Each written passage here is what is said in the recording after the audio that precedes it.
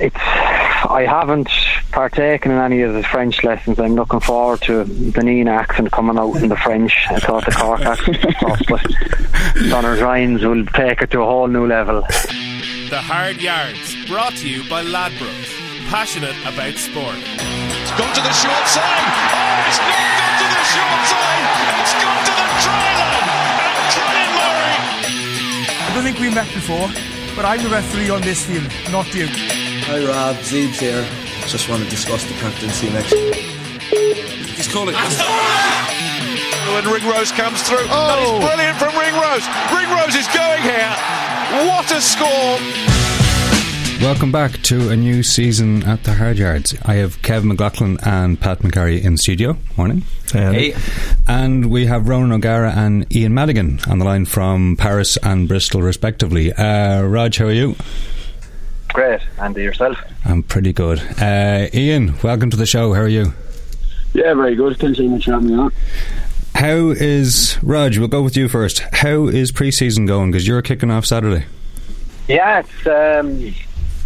It's I suppose it's probably the longest building we've ever had in French rugby, which is about 6-7 weeks.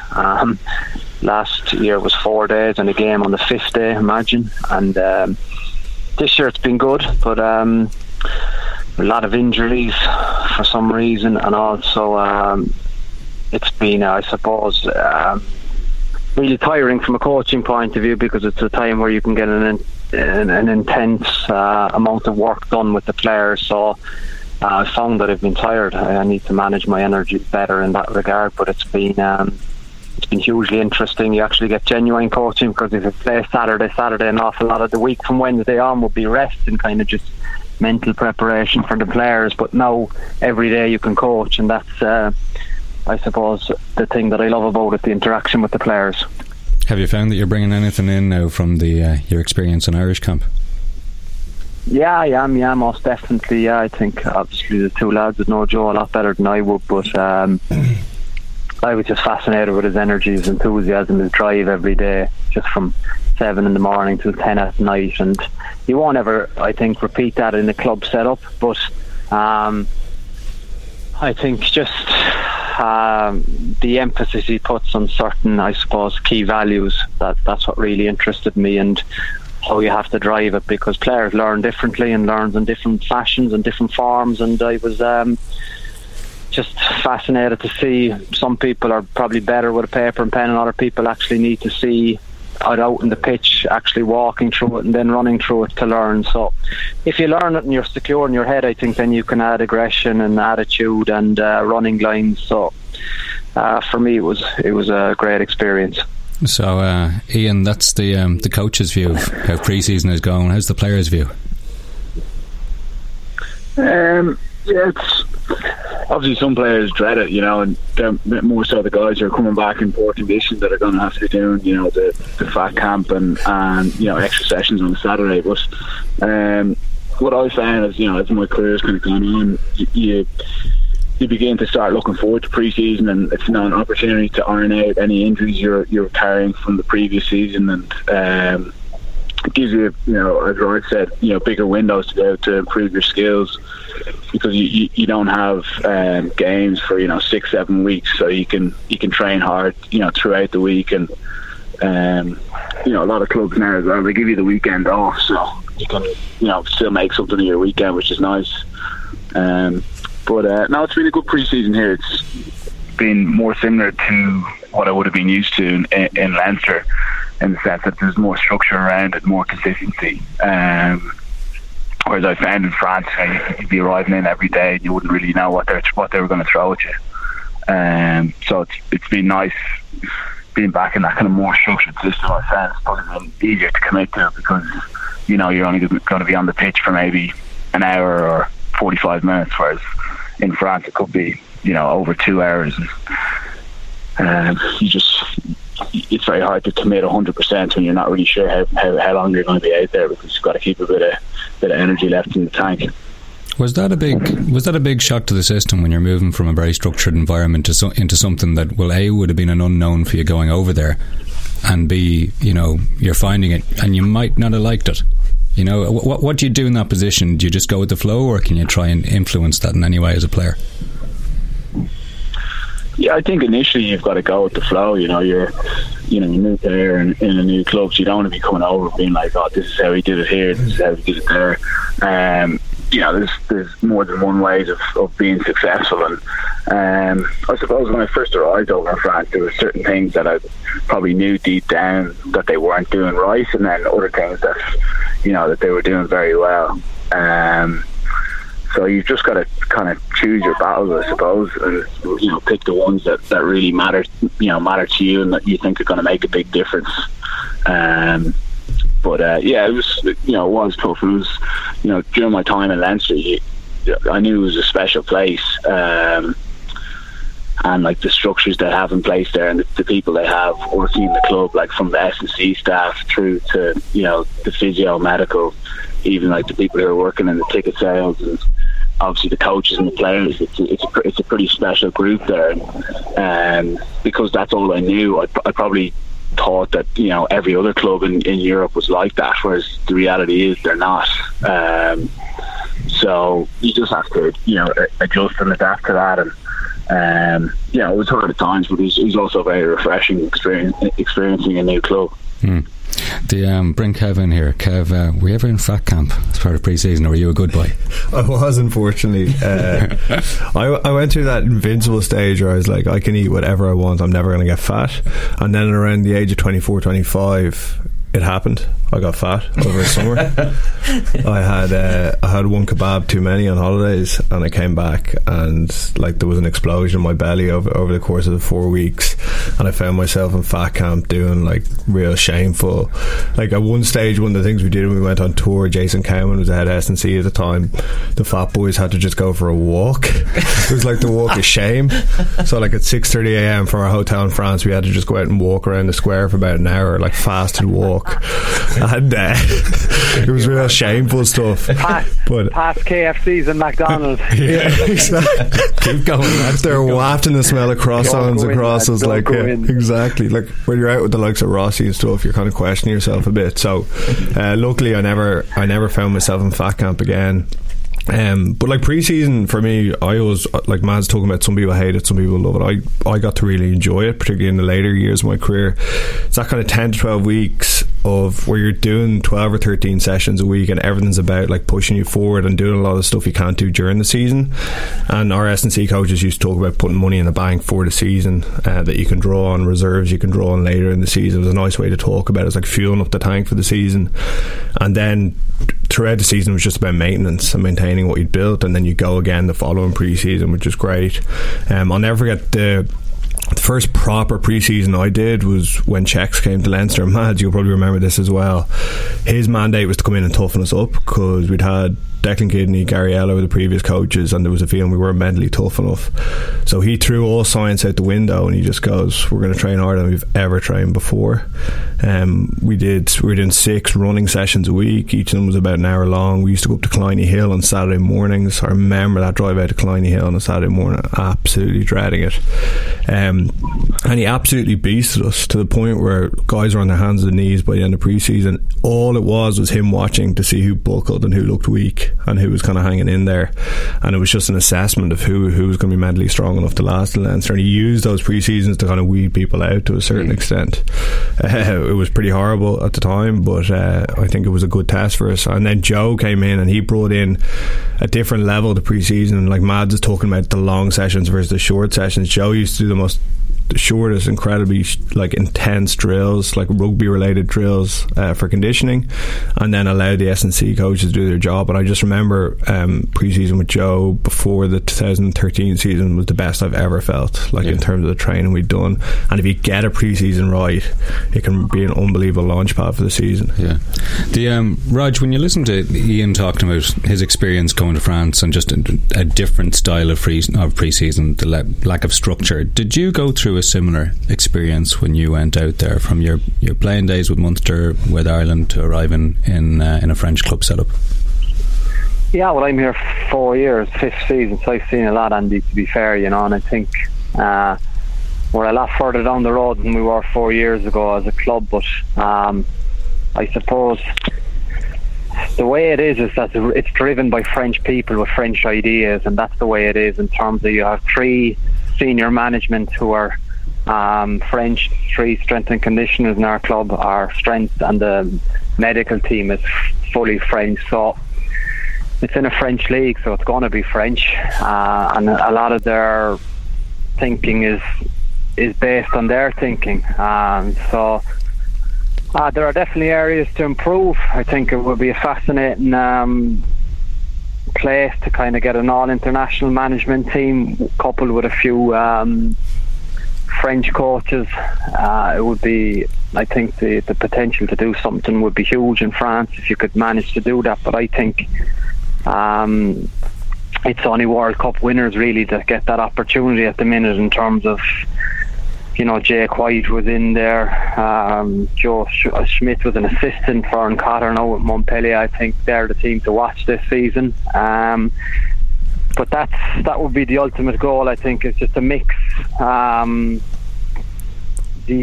think the international flavour with the French element to it, because you have to respect their culture and their environment. And I understand exactly all the grievances Ian is talking about, because it's a very average league for a long time, but then come playoff time, I think it's the best championship in the world for that quarter-final, semi-final, final of the Bouclier. I think the game goes to a whole new level in terms of just I would say probably maybe not intensity, but just I would say just the whole ambience of the whole country. It's gripped by the top 14 semi-final and final. It doesn't happen for Champions Cup, unfortunately, but there are massive areas that we could do 10 podcasts on in terms of this. But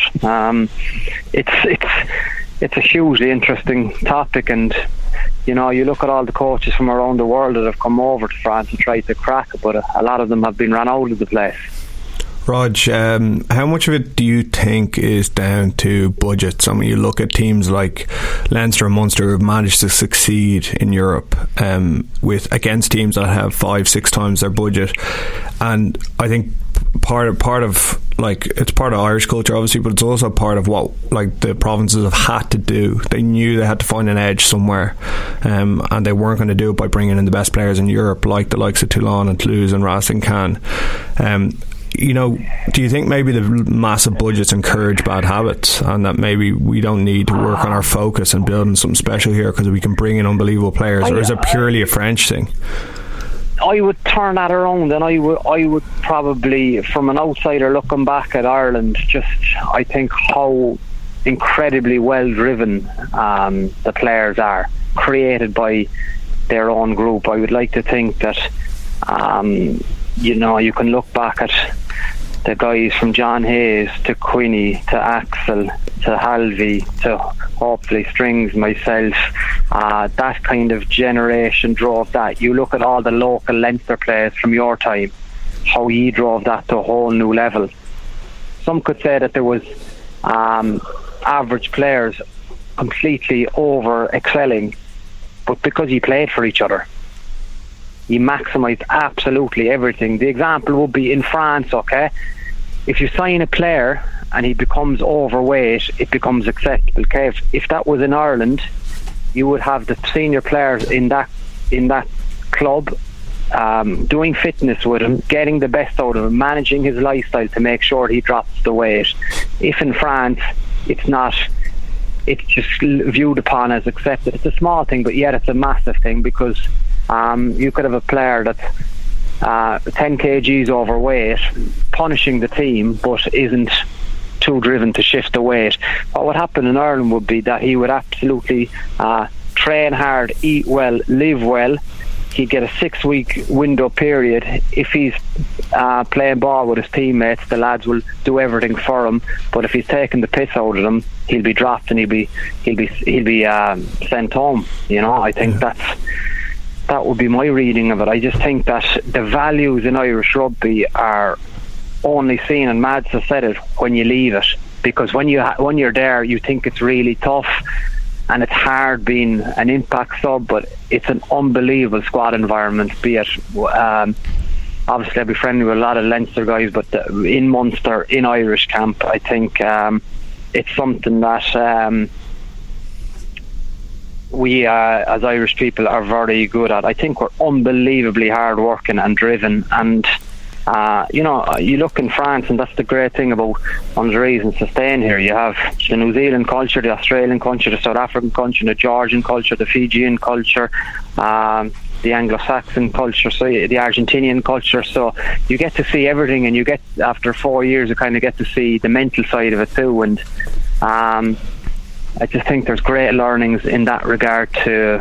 Sometimes just as Irish we don't back ourselves enough, would be the only thing I've taken out of it.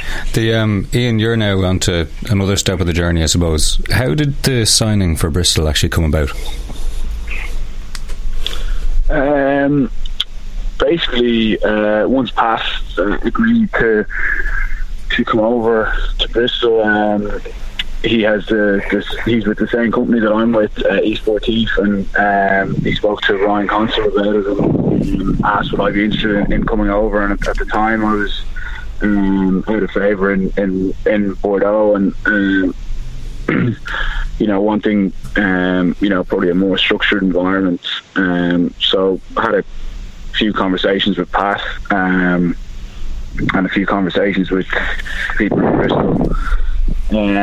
And they basically, offered me to come over and wanted me to be part of what they're building over here. They've made it clear with some of the big signings they've made, and with bringing over the strength and conditioning staff Pat had in Connacht, and there's a very good medical team here. Two Irish lads, Rory Murray, who's from Northern Ireland, and another guy, Owen, from Dublin. It's just the whole package really on that side of things. So really appealed to me, and they offered me a 3-year deal. So it was good security at this stage in my career. And I then had to speak to Bordeaux about it, because I was supposed to be over there for 2 years, and then just came to an agreement with them to release me out of the second year of my deal, and was able to come over then. So it's been good. I haven't really looked back since. I still really enjoyed my time over in France, and it's not something that it's not a decision that I regret doing. I was able to meet some great people, and seeing how the French culture works, and playing in a different competition, and being able to draw off the likes of Adam Ashley Cooper and some senior guys like that who've great international experience. It definitely grew me as a person as well. I think in Leinster and Dublin, you're in your comfort zone. Everything's laid on for you in the club.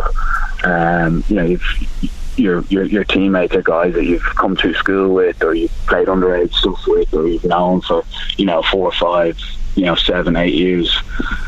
You're playing in the same competition each year. You kind of have a fair idea of what other teams are going to bring, and you know going into pre-season roughly what's involved, and I was kind of ready to challenge myself and experience something new and something different.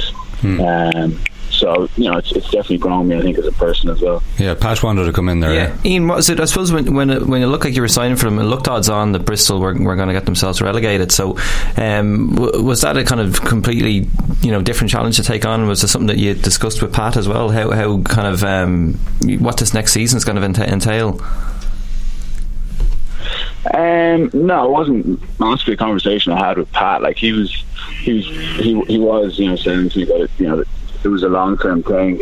At the time it was kind of 50-50. Like I think themselves and Worcester were only 2 or 3 points apart, so I was still hoping that they were going to stay up. But yeah, you've got Donegal Callahan to thank for that one, alright. Yeah, exactly. Yeah.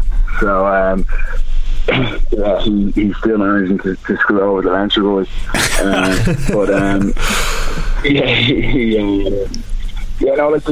the thing is with Bristol, like, it does give us more time to get everything right. Like, whereas if Paddock came over and we'd stayed up in the Premiership last year, it would have been a bit of a rush job trying to get his whole system across and getting everyone buying into it and building the culture that he wants to instill in the team in a period of 5 or 6 weeks or in pre-season, and then you've got to be very ready for game one. And that is one of the differences, I think, with France and the UK, in the sense that you've got to really be ready on game 1, 2, 3 to hit the ground running. You can't afford to, for example, in the top 14, if you lost your first 2 home games, you'd probably find the coach is going to get sacked. So that gives you, a very much a short-term focus in pre-season. You want to have your players fully fit and game ready for game 1. Whereas with the Pro 12, I know at Leinster, you're not really looking to peak for the first game of the Pro 12. You're looking to peak for the first European game. So you're going to have some international guys coming back, in maybe game 2, game 3, game 4 of the league. You're going to have some guys who you're not going to rush back, who might have had surgery during the summer, or picked up an injury during pre-season that you don't want to rush back. And you're also trying to work in pre-season on building something, like Kev said, building something that's going to sustain you for the whole year, that it's not going to have you peak and then come post-Christmas you're going to fall off a cliff and you're going to be feeling lethargic and low on energy. Whereas the teams in France and the UK, they have to really hit the ground running, or else you're going to end up like a side like Grenoble last year that got off to a slow start, and then teams suddenly start targeting them when they're playing away from home, sending their best side to go and beat them, and you end up on a very slippery slope there. So coming back to what we're trying to build in Bristol, it means with us being in the championship this year that we can build it gradually through pre-season. Like I'm sure that Pat hasn't shown all his cards to the team yet, but he's been able to do that because he wants to build it slowly and make sure it's going to be something that's sustainable and going to stand us in good stead over the next few years. Mads, you were there when Joe came into Leinster, obviously, and he went about trying to build something special. Like you say, he didn't get off to an amazing start. I think we lost our first 4 games under him, but he was planning long term all along, and he knew there was the talent there to build something special in Leinster. Do you get the feeling like Pat and Joe come to the same school in New Zealand? I think they've worked quite closely together in the past. Do you get the feeling Pat's doing something similar and has a similar style to Joe, or what's that been like so far? Yeah, they're similar in lots of ways and very different in other ways. The ways that they be similar, like their attention to detail is incredible. We use the drone in training, and Pat he must watch the training footage 30 times because he literally, it seems like he's man marking everyone and seeing which guys are working hard for him, which guys aren't, who's out of position, who's getting off the ground quickly, like all that kind of stuff that Joe Schmidt would have driven. Like I remember when Joe came in, like the video analysis were worked off their feet because he wanted to measure so many different things for every player. And Pat is no different to that. He's very consistent, like similar to Joe. I don't know how much these guys sleep, but like Pat seems to be up at 5-6 o'clock every morning, and he's sending out WhatsApps at 11 or 12 o'clock at night. So kind of reminds me a bit of Joe's incredible work ethic. That sounds like my work ethic as well. Just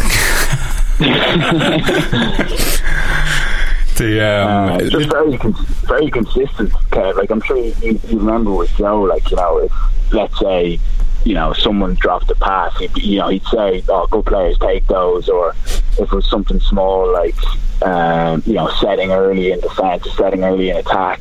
You find with other coaches, like on week 3, week 4, or month 3, month 4, that they'll just be like, "Oh, I'll let that one go." Yeah. Whereas Pat and Joe will say it every single time, regardless of what player it is, and that really instills, I think, good culture and good habits, in a team. In terms of culture, Roger, go back to you. How is Donnacha Ryan settling in over there? And I want to know how his French lessons are going. He's settling in well. I think. I suppose he's very happy to make the change. It was 100% his decision, so wasn't a contractual issue. I think he just wanted a lifestyle change. So it's probably an important point for people at home to understand that he wanted to do it. So if he wants to do something, he's going to embrace his new challenge. But he's struggling with a neck injury, and I think his body is fairly battered from taking a pounding over the last number of years. So at the minute he's kind of he's been managed. I don't think he'll feature. Certainly not in game one this weekend. But he has a good attitude. I haven't partaken in any of his French lessons. I'm looking forward to the Nina accent coming out in the French. I thought the Cork accent was tough, but Donald Rhines will take it to a whole new level. But he's up for it. He's a closet nerd, you know. I think he's studying away, and he's on top of things. But it's one of the things, and Ian will know, if you can't get your point across, it's very, very frustrating, be it as a player or a coach. And the game's hard enough in one language, and then when you have to translate in between French and English, and then the inter-discussions, and one word can lose it, lose the discussion, or change it, or change your perception of what it is. It becomes very frustrating. So I think you have to have a basic level of French, and he's keen to get that as quickly as possible. Now, we need to go through some of the news roundup from the summer, because we did take a little break. Pat, the Women's Rugby World Cup, we kind of thought we'd be spending a little more time on this, but Ireland, the performance on the pitch was not what we wanted it to be. Yeah, from the first game, even against Australia, they struggled against an Australian team who I think had only played 3 times.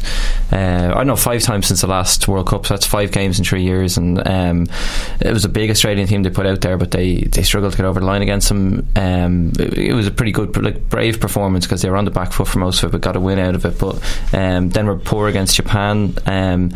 And then just taking no real form into it against a French side that Ireland just made them look amazing on the day. Like France are very good, but you see what England did to them. They kind of they played them at arm's length and put them away. So it's very disappointing, because the enthusiasm was there. I know some media outlets could criticise the setup, but I liked it out in UCD. It was kind of maybe it was because it was a bit amateur, but it was fun to go out there. I was out there. I thought it felt like a sevens tournament. Yeah, and yeah. I mean that in a very good way. It was two ground. For anyone who wasn't out there was 2 small stadiums. There was a fan zone in the middle.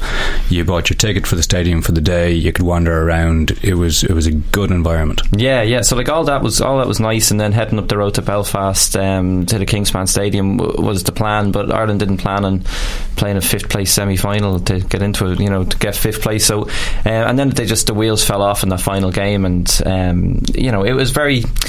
It was interesting to see that a lot of the kind of older guard, kind of the girls that kind of helped them win the Grand Slam a good few years back, were the ones that stepped up again. So there was no real, apart from maybe Nicole Cronin and Cleena Maloney, who was hooker, like no one else kind of really pushing through. Like you still needed someone like Sophie Spence, who didn't look 100% fit, to come off the bench and kind of save the day on a couple of occasions. So real shame to kind of see how that went, because things were building nicely, and they just looked, the style of play was pretty bland, like one out runners and stuff like that, and no real invention in the back line, and moves just like maybe any kind of move they might have planned would just knock them off. Runners would be shooting at the wrong time, and it was a bit of a mess, like. And even from talking to a few of the players now, it's funny that they would talk things up even before the tournament, but then maybe off the record you'd hear stuff like that. The planning and preparation was a mess, and they weren't happy going into it as well. And the likes of England, New Zealand and Canada were all down in New Zealand during the Lions tour playing each other, and Ireland were playing against Japan twice, and they weren't getting prepared properly. Like, even if they could have played a France or USA or got another decent side over to help them warm up, and they were caught colds, and it showed, I think. Another thing that's happening that maybe people mightn't have picked up is that we've had a raft of law changes. ROG, is this something you've had to deal with in the pre-season? Yeah. It'll be very interesting. What's the biggest impact you're looking at so far? Is it the ruck change? No, well, for me, I find the biggest one is on the exit, so the blocking players have to be bound and you can't form a straight line. So essentially what you have to do is just to build a train in terms of when the 9 is trying to box kick, we say, from inside of 22 or on the 22 or outside it. So basically any of the forwards that are, taking up blocking lines, they can't just spread across the line now. It has to be kind of one in front of the other and bound, and you have to make the ruck longer. But geez, try telling that to a forward who's got himself off the ground after 4 or 5 phases and he's sucking diesel and he has to bind on. It'll be, I think it opens more a window for blowing a penalty every time, depending on the perception of the referee. So it's difficult because twice a year now you nearly have minimum 4 rule changes coming in, or law changes, and it's difficult. I think the good one, as you said, is maybe around the tackle area and the ruck and having to come through the gate. That takes a lot of the it takes a lot of the good elements of certain forwards out of it, but it makes it really hard for the defending team at times to slow down the opposition's ball. We might dive into this consistency on this, Yeah, we'll dive into this, I think, a bit more in a future show. But one takeaway, and see how they pan out. But the Italy tactic will no longer be able to happen, it's a bit of a shame. But we have seen Bundy Aki and Tyler Blayendal in Irish camp. They become eligible, I think, in October this year. So Bundy can play in the autumn, and then Blayendal, he can play for the Six Nations. In January. Okay, I'm going to open the floor. I'm happy to see it. Just especially, let's say with Bundy, like the likes of maybe Henshaw's not going to be back in time and Ringrose isn't going to be back in time, so we might get a couple of games here in the November series. And if you can get the same Bundy Aki that you got the season they won the league, that can only be good things for Ireland. Tiernan O'Halloran, we were talking to him yesterday at the Pro14 launch, and he was saying he absolutely loved it, but he's got double the homework now from Kieran Keane and Joe Schmidt, and he said almost when it comes to Schmidt it's triple the homework. He said you have 24 hours to learn it under Schmidt or you're in trouble already. Tiernan, these are good problems to have. Kev, what do you think? How do you feel about the lads joining in? Good options to have, but we'll always talk about the residency debate. Yeah, from an Irish perspective, it's more options, and I think Joe will be delighted to have those options, but it doesn't always sit right with me, perfectly honest. I think I'm just not sure it's the best thing for world rugby, but they're the rules and everyone else is taking advantage of it, so why shouldn't we? And these guys have been in Ireland for a few years now. They know what Irish rugby is about, they know what the provincial rugby is about, and they're going to now potentially put on green shirts, which again is it an overall positive for Irish rugby? I'm not sure, but it's definitely changing the landscape. I think the new residency rule of 5 years is definitely moving in the right direction for me. Yeah, we don't see it move in for a while. Yeah, exactly. But it's not something I feel massively comfortable with. But Ian, you've obviously got some skin on the game here. So how do you feel about this? Do you look at these kind of squads these days when you see players coming in? Yeah, absolutely. Yeah, still keep a close eye on it all. I suppose, similar to what Kev said, the two guys, if they've come over and from what I've heard from Bundy and Tyler, they've fitted in really well, and they've bought in massively to the culture in Connacht and Munster, and all they can do really is just play the hand that they've been dealt, and they're operating within the rules of the game, and it was the best opportunity that they felt they had at the time was to come over to Ireland and to fit into Munster or Connacht and give it their all with their province, and then have the opportunity of representing Ireland. So good on the two lads on making best with the hand that they were dealt in that sense. And look, the Irish team, it's still going to be picked on merit. So on a personal note, I just focus on myself and getting making sure that I'm playing as well as I can play, to hopefully be an option for Joe over here. And I'm not going to be worrying what what other lads are doing. Just about getting myself in the best shape and finding form as best I can, really. Look, it's always going to be one of those ones that's going to be topical enough. Out of interest, just before we go, did you have a word with Joe before you decided to go to Bristol? Was that part of your equation? I had a chat with Joe. I've kept in contact with Joe since I've moved away. Like, I was very lucky to have him coach me in Leinster for a few years, for 3 or 4 years, and to be part of the Ireland setup for a similar length of time. So, off the back of that, like, Joe's been a great kind of mentor and coach for me. So I still keep in contact with him and massively respect his opinion and his advice on my game. So I had a conversation with Joe about it, but at the time it was probably a tough fit to get back into one of the other Irish provinces. And in the end I just weighed it up with my family and made the decision on what I thought was the best rugby decision for me at the time. Good stuff. The boys will be back later answering your Twitter questions, but up next we'll find out how exactly 2 South African franchises have ended up playing in what's now the Pro14. The Hard Yards, brought to you by Ladbrokes, passionate about sport. You're very welcome back to the Hard Yards. As you know, the Pro12 has become the Pro14 this season with the addition of the Cheetahs and the Southern Kings. You might be wondering how that happened. We have Lloyd Bernard from Sport24 in South Africa on the line to help tell the story. Lloyd, hello. Hi. How did this come about? Super Rugby is obviously having its trouble navigating expansion and perhaps weaknesses in certain markets, but how have we ended up with 2 South African sides playing in the Northern Hemisphere League? I think you guys should tell us. But no. Look, I mean, like you said, Super Rugby had its challenges, with the expansion over the last 2 seasons and with 18 teams. It's been difficult. It's been difficult for the average spectator to follow the tournament in terms of league standings. It's been difficult in terms of player depth, particularly in South Africa and Australia, in terms of just having weaker franchises because we have more of them.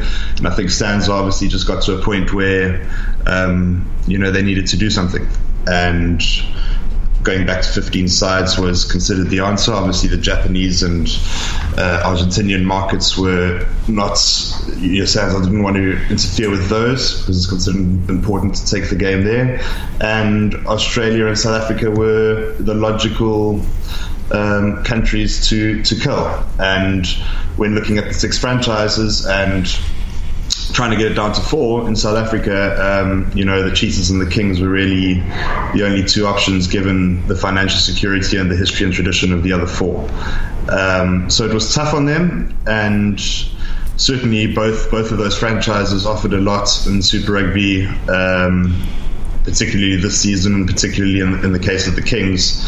And certainly what seemed a tough call and has worked out okay for them because this exit, if you can call it that, from Super Rugby means that they can land on their feet and carry on. Obviously, I don't know exactly how those discussions between the Pro14 and the 2 franchises went, but it certainly, for the time being, looks like it's going to be a happy ending, and looks like being cut from Super Rugby is not the disaster that we thought it would be for those 2 franchises. Yeah, it was interesting talking to Cheetah's coach Rory Duncan yesterday at the Pro14 launch, where he said that he actually picked up the phone himself to the Pro12 CEO Martin and I to sort of, hi lads, we're getting cut, have your room.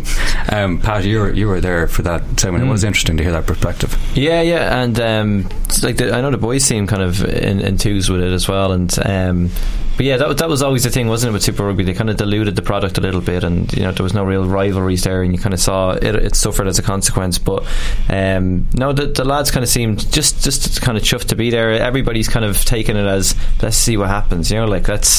It's I think even Gerald Davis was saying that at the launch. He was just saying, we know it's a risk. There's a bit of a fear factor there, but let's give it a shot and see what happens. Otherwise, those teams would have just went off into the long dark night. So let's see how they get on. Let's get a few internationals back on. It'll probably be a tough season for them because they're coming off of, what is it, a 6 or 7 week break from the Super Rugby season, so it's going to be a slog for them, but let's see how they get on. And then I thought the other thing that was interesting from talking to Martin and I from the Pro14 was just saying that maybe if they start doing well in this competition in a couple of years, that Champions Cup spaces might actually be up for grabs as well, which I thought was an interesting thing. Whole different ball game.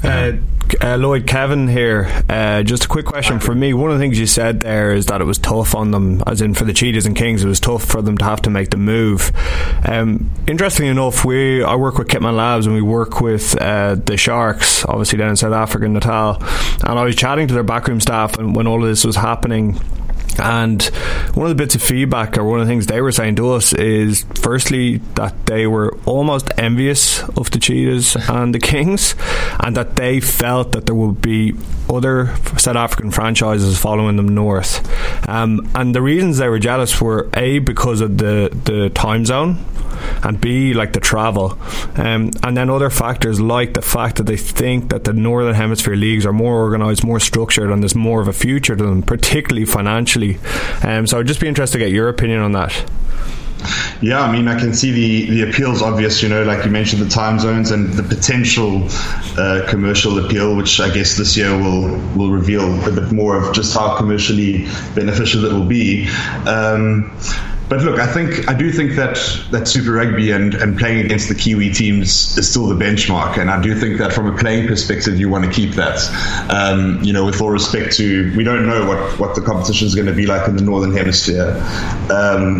But certainly, I mean, playing against the Kiwi teams week in, week out has to be the benchmark in terms of club rugby and franchise rugby. So the potential for future franchises moving is certainly there. It doesn't even have to be franchises, though. I mean, who's to say that one of our Currie Cup sides can't? We've got Griquas who are not involved in Super Rugby at the moment, but they're a strong union in the Currie Cup and doing good things this year. Who's to say that in a year's time or two, if this goes well, they can't secure a move? I mean, it all depends how this year goes, I would imagine. Obviously, Martin at the South African launch as well, saying certainly open to future growth and future, talking about going into the States, and the door really seems open. And like you say, at this stage, it seems to be anything goes. The possibilities are endless, and who's to say, who's going to go in the future? I don't know.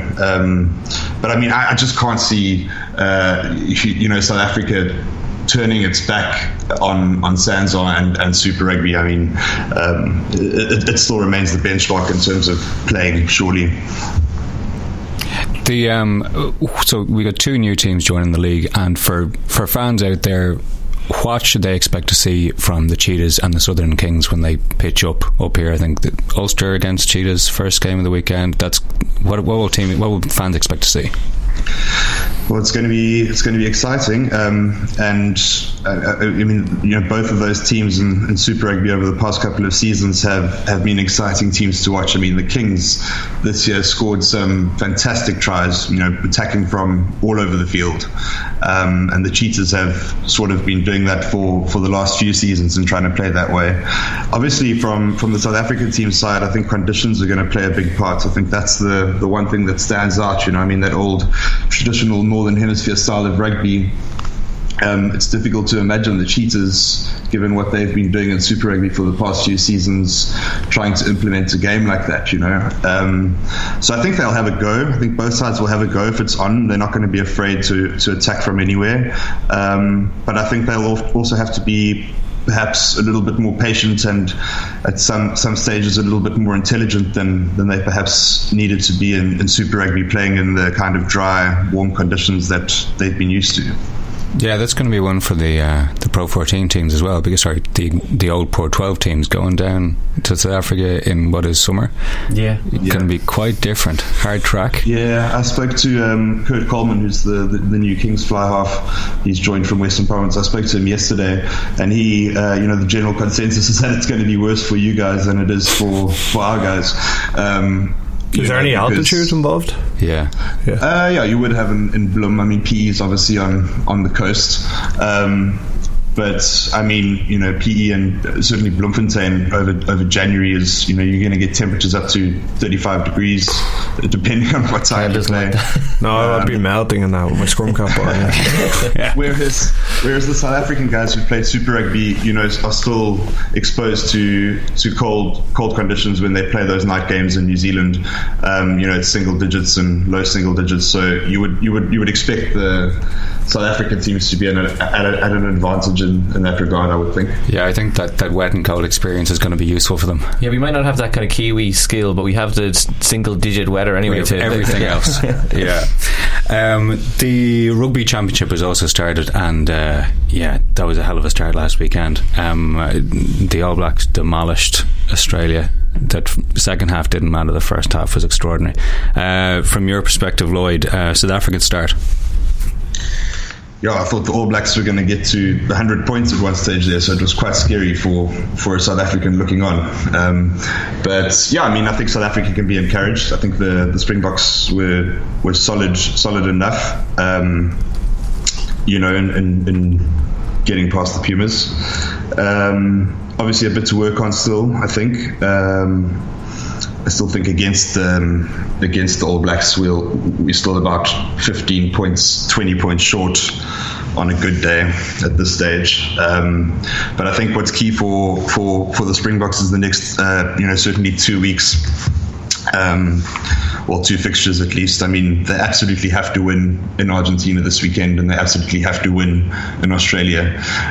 Those are two. Alistair in his 16 tests now has never won a test away from home. He's 8 from 16, and all 8 of those wins have come at home. And yeah, it's absolutely crucial that they go to Salta this weekend and get a result. I mean, geez, compared to this time last year and compared to the year they had last year, there are certainly promising signs at the moment. And I went 4 from 4 in 2017. If you'd told a South African fan that we were going to be 4 from 4, midway through last year, I don't think they would have believed you. But that being said, it's been all at home against France and Argentina. So I think the real tests this year and the real tests of how much this team has improved are still to come. I mean, I think if South Africa can leave the championship with 4 wins from 6, beating Argentina twice, beating Australia twice, and running New Zealand close in Cape Town, I think they can leave the tournament relatively satisfied. Quickly before we wrap up, on Rassie Erasmus, there's obviously a huge amount of interest here with his exit timetable from Munster, but from your South African perspective, do you expect him down there before December? Well, I don't know, to be honest. I mean, I saw those quotes yesterday with everyone else. He seems ready to go. I guess he doesn't want to mess you guys around anymore. So, look, I mean, I guess, the role's from next year, but I don't think it would make too much difference if he came a bit earlier. I think what's more interesting is the exact role that he's going to play once here.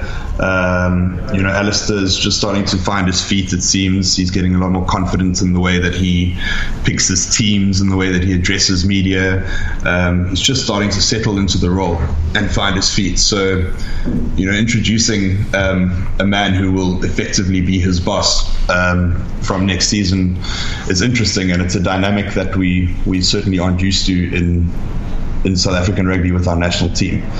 And hopefully Rassie comes in and he's obviously one of the most respected rugby minds in the country, and SA Rugby have wanted him for a long time. I mean, they never wanted him to leave in the first place, and ever since he has left, they've wanted him back. Almost created a role for him.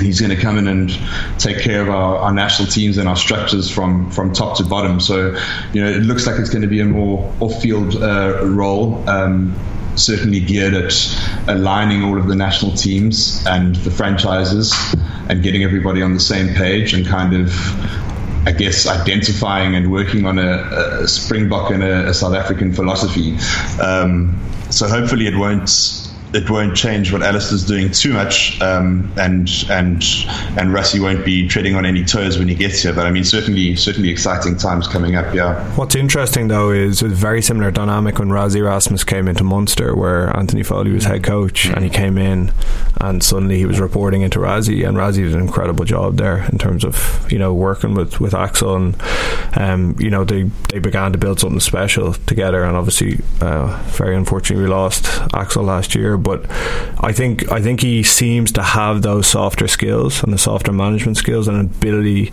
to bring people together and work with people, and hopefully he can repeat the same when he goes down to South Africa. Yeah, well, I think after last season everyone will wish Rassie well, whatever happens. But again, you go to take your national job, I think that's okay with most people too. Thanks to Lloyd Bernard from Sport24. We'll have fan questions and tips for the weekend's rugby on the way.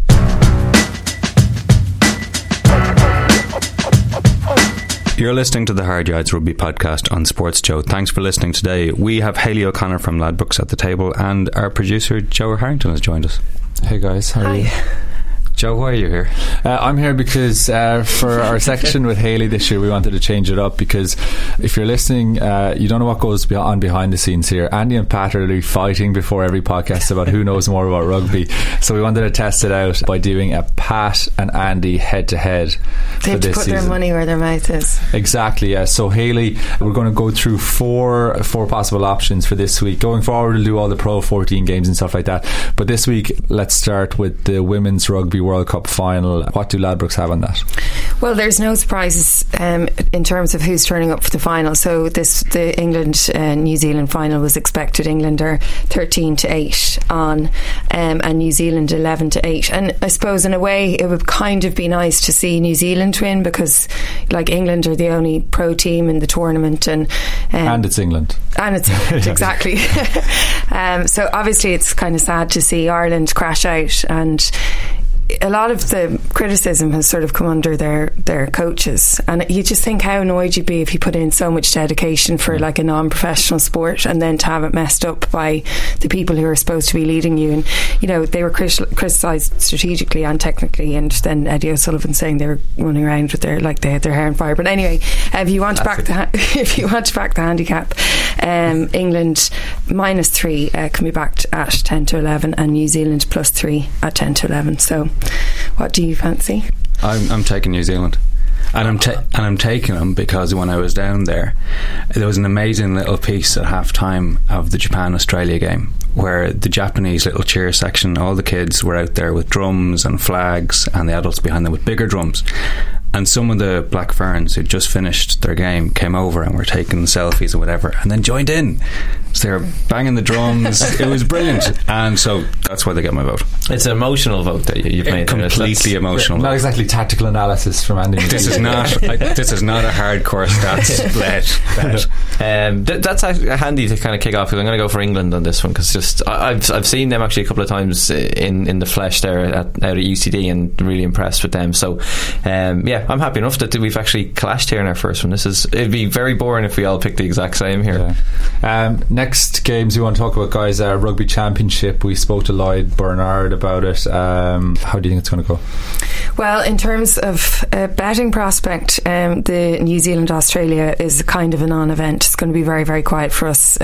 66-1 on New Zealand, and we kind of think that they can win by as much as they want. And if you want to back them -29, you can have them at even money. But I think we're not going to be taking them on, and it's very you couldn't give Australia away even 66-1. 66-1 on, and 20-1 for Australia. Yeah, your turn. Go on, surprise us. Yeah, we were talking about this. We were just saying, New Zealand could have somebody sent off, or something. There could be something like that, or they had a bit of a fiasco didn't they? With their last game with their flanker sent off, so not making it due to some sex scandal. Yeah, Kano. Yeah, you think the term is personal issue? Exactly. Sorry. But then that's it. Yeah, even more motivation. Will Sonny Bill be playing? Remember they picked up that HIA that wasn't. The HIA that wasn't is actually the term. Yeah. He was floating around like Bambi on ice. Yeah, again, it's like they have someone to watch that. Like, you know, like, and his legs were gone like for a couple of, not a couple of minutes, but around 10 seconds, and then he made a couple. He took a couple of hits in that few seconds as well. Like. Yeah, I think he might have even got back in the line and made another hit. But right, stop stalling. This is pure stalling. Like, I'm definitely going with New Zealand here, and you're not allowed. Are you backing them? You're going for New Zealand minus 29 though, right? Yeah, I'll do that. I know. No, I'm absolutely backing New Zealand. Okay. But I do think genuinely, when you see a 2-horse race go out when one side is 20-1, I'm putting my money where my mouth is, and I'm sticking a $5 on that. Argentina, South Africa. Yeah, so Argentina might play a bit better being at home. So they're 9-4 and South Africa 4-11, and it's kind of maybe a little bit exciting how well South Africa played in their last match. I think they had a 4-try victory, and like for lots of reasons, you'd love to see South Africa get back to the former glory that they once were for World Rugby. In the handicap, Argentina +7 can be backed at even money, and South Africa -7 can be backed at evens. And actually, the draw -7 is 25-1. So, Andy, how do you feel about that? I always like seeing Argentina do well, but no, I have to go with South Africa in this one. South Africa to win. Yes, I was going to say the same thing. Can we spice it up a little bit more, or we just go South Africa? We'll just go winner. No, let's just go win. A short price winner is better than a big price loser. Alright, South Africa. But my Pro 14 winner is going to absolutely shock you. Okay, great. I'll type for this. That leads us on nicely to the Pro 14. Who's favouring, who's close? Well, like unsurprisingly, we really can't look beyond Leinster, so they're our favourites at 7-4, Munster 4-1. We did lose a bit of money last season opposing Munster, but they have that cloud of wondering who's going to replace Rassie Erasmus. The two new teams, the Cheetahs are 14-1, the Kings are 25-1. And the only kind of question marks that are coming up about Leinster are, Leo Cullen's already sort of blowing about his away matches over in South Africa. He doesn't have the training format of where he can train. So, and also I think they can only bring a total team of 40 over, which is actually probably quite small when you take into account medics and everything. So, and that's going to be a learning curve. But I suppose with Leinster signing like James Lowe, Scott Fardy, like they're going to be unstoppable. Yeah, guys, I'm interested. I'm going to go to Pat first because you teased that really well. Who do you think is going to win the Pro 14? I'm good that I guys going to go first. I'm going to go Leinster. I was going to think of something risky, but I have to go Leinster. Yeah. Really put your neck on the line there. Yeah. I think the whole thing is I went first, and then Andy doesn't get that pick as well. I think that's how we should do this. Oh, really? Yeah. Yeah, we'll see how that goes. I don't want to go with Leinster. I don't know. Like Munster have a lot of changes. They're going to have a new coach in the middle, and they could have like Felix Jones, something like that, could just be their interim coach for the end of the season. At least he's part of the setup, though. Yeah, that might be less of an upheaval. I mean, that's what I was thinking of. I don't think Scarlets can do it again. Like they brought Halfpenny in, which is brilliant, but then they lost Liam Williams as well. So, then can they win 2 in a row? 2 in a row is maybe really, I should be really trying tough. to talk you into something. I don't know. You Scarlets, should be, yeah. Scarlets are the team to go for, I'd say. No, I'm going to lean towards Munster again. Great stuff. So the plan is to keep track of this, and maybe at Christmas time we can review to see who knows more about rugby. To be very particular, you're keeping track of it. Yes, I am keeping track of it. Yeah, I'm keeping mental notes in my head here. Yeah. So we'll see how it unfolds. But up next, we have listener questions for ROG, Ian, and Kev.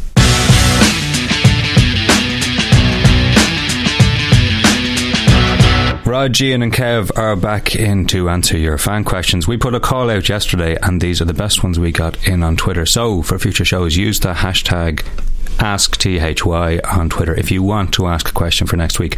The first one in is from Colin Munfan.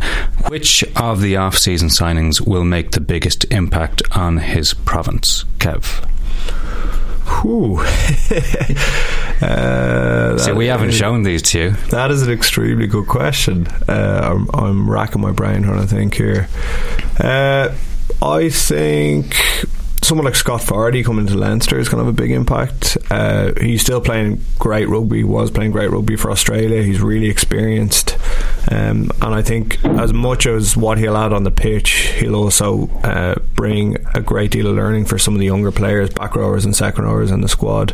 Whether he'll play in the second row or the back row is yet to be seen. I saw they put him out. He's insistent that it's going to be second row. I looked Leo straight in the eye at the launch. I said, he's a lock, yeah, and he looked me back. He's a lock. Yeah, he played in the second row in the game on Friday against Gloucester. Well, he has to, because with the contract rules, if they mess around, everyone's going to see it. Yeah, no, I've always been a big admirer of him, though. He's very, very tough and always performs. I think he'd be really good for Leinster. Yeah. We'll go straight to the next one, right? From Killian Byrne. Do the panel think that the uncertainty and messing around with the Pro 12, his view, hasten the arrival of an Irish, English, French Super League? Rog, what do you reckon? Is this something which you'd ever think we'll see? An Irish, English, French Super League? Yeah. Just needs a snazzier title. No, not at the minute. No, when you're outside Ireland, I think it's very, as we can see when it comes to the rights and what happens in European rugby, they have a small say. I think the two superpowers are France and England, so whatever they do, they'll have the ultimate say. I feel it would be fantastic to have it, but the reality of it is that there's a real league, not a real league, but a league in France and a league in England with relegation. The Pro14 is a competition where there's no relegation, so the pressures are absolutely nowhere near the same. It's in those countries, it's preparation for the national team. There's a massive amount of I would say pride and value coming into winning that in the last 3 or 4 years perhaps, but for the last 20 years in Ireland, you're judged on whether you win the Champions Cup, the European Cup, and how you do with your national team. The Pro14 is finding its legs, but I think it becomes devalued when there isn't relegation. It's different pressure, it's a very, very, very different competition. And I've only witnessed that since you see what it does to areas in France that become relegated. The whole area town suffers incredibly poorly as a result of their team going down. Next question. From Colin Mehan. Sorry, that was a cold answer. Silence. Thanks for cheering us up there, Rod. Yeah, I'm okay with that. I want an honest answer. I'm completely okay with that.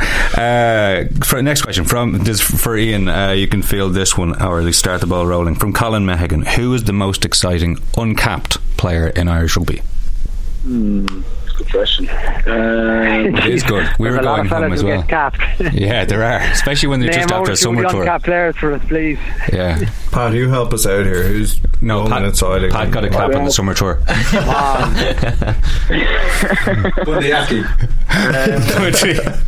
Billy Dardis was a guy who was familiar with in the Leinster Academy. He's on the 7th circuit now, but he's incredible footwork, good speed, good strength. He's someone who's definitely has the potential of playing for Ireland.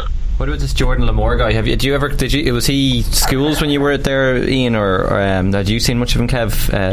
The new Leinster background. Yeah, someone played the 20s last year. He's a very good player as well. Yeah, he's savage. The guy I would suggest for this season, I think that may make the breakthrough, would be Ronan O'Mahony. I think his age profile is probably over 25, but I think in terms of one to watch of the uncapped brigade, I would definitely put him forward. I think he can offer something gearing towards the World Cup. It's an incredibly competitive area, the back three for Ireland, but I watch out for him big time. And finally, I have to ask Joe, the producer, I have to ask this. Right, will everyone be watching Floyd Mayweather and Conor McGregor? Yes, that is a yes from Roger's house. Yeah, absolutely. Yeah. It's a yes from me and yes from Rog. Kev? No, I'll be in London. Not a hope I'm getting up for it. No, I'll be watching it, Rog. Yeah, texting Pat Lamb at 5 a.m. to see what he makes of it. Oh yeah, well done, the work ethic on WhatsApp. No, that's good. Listen, guys, we'll let you go, I think.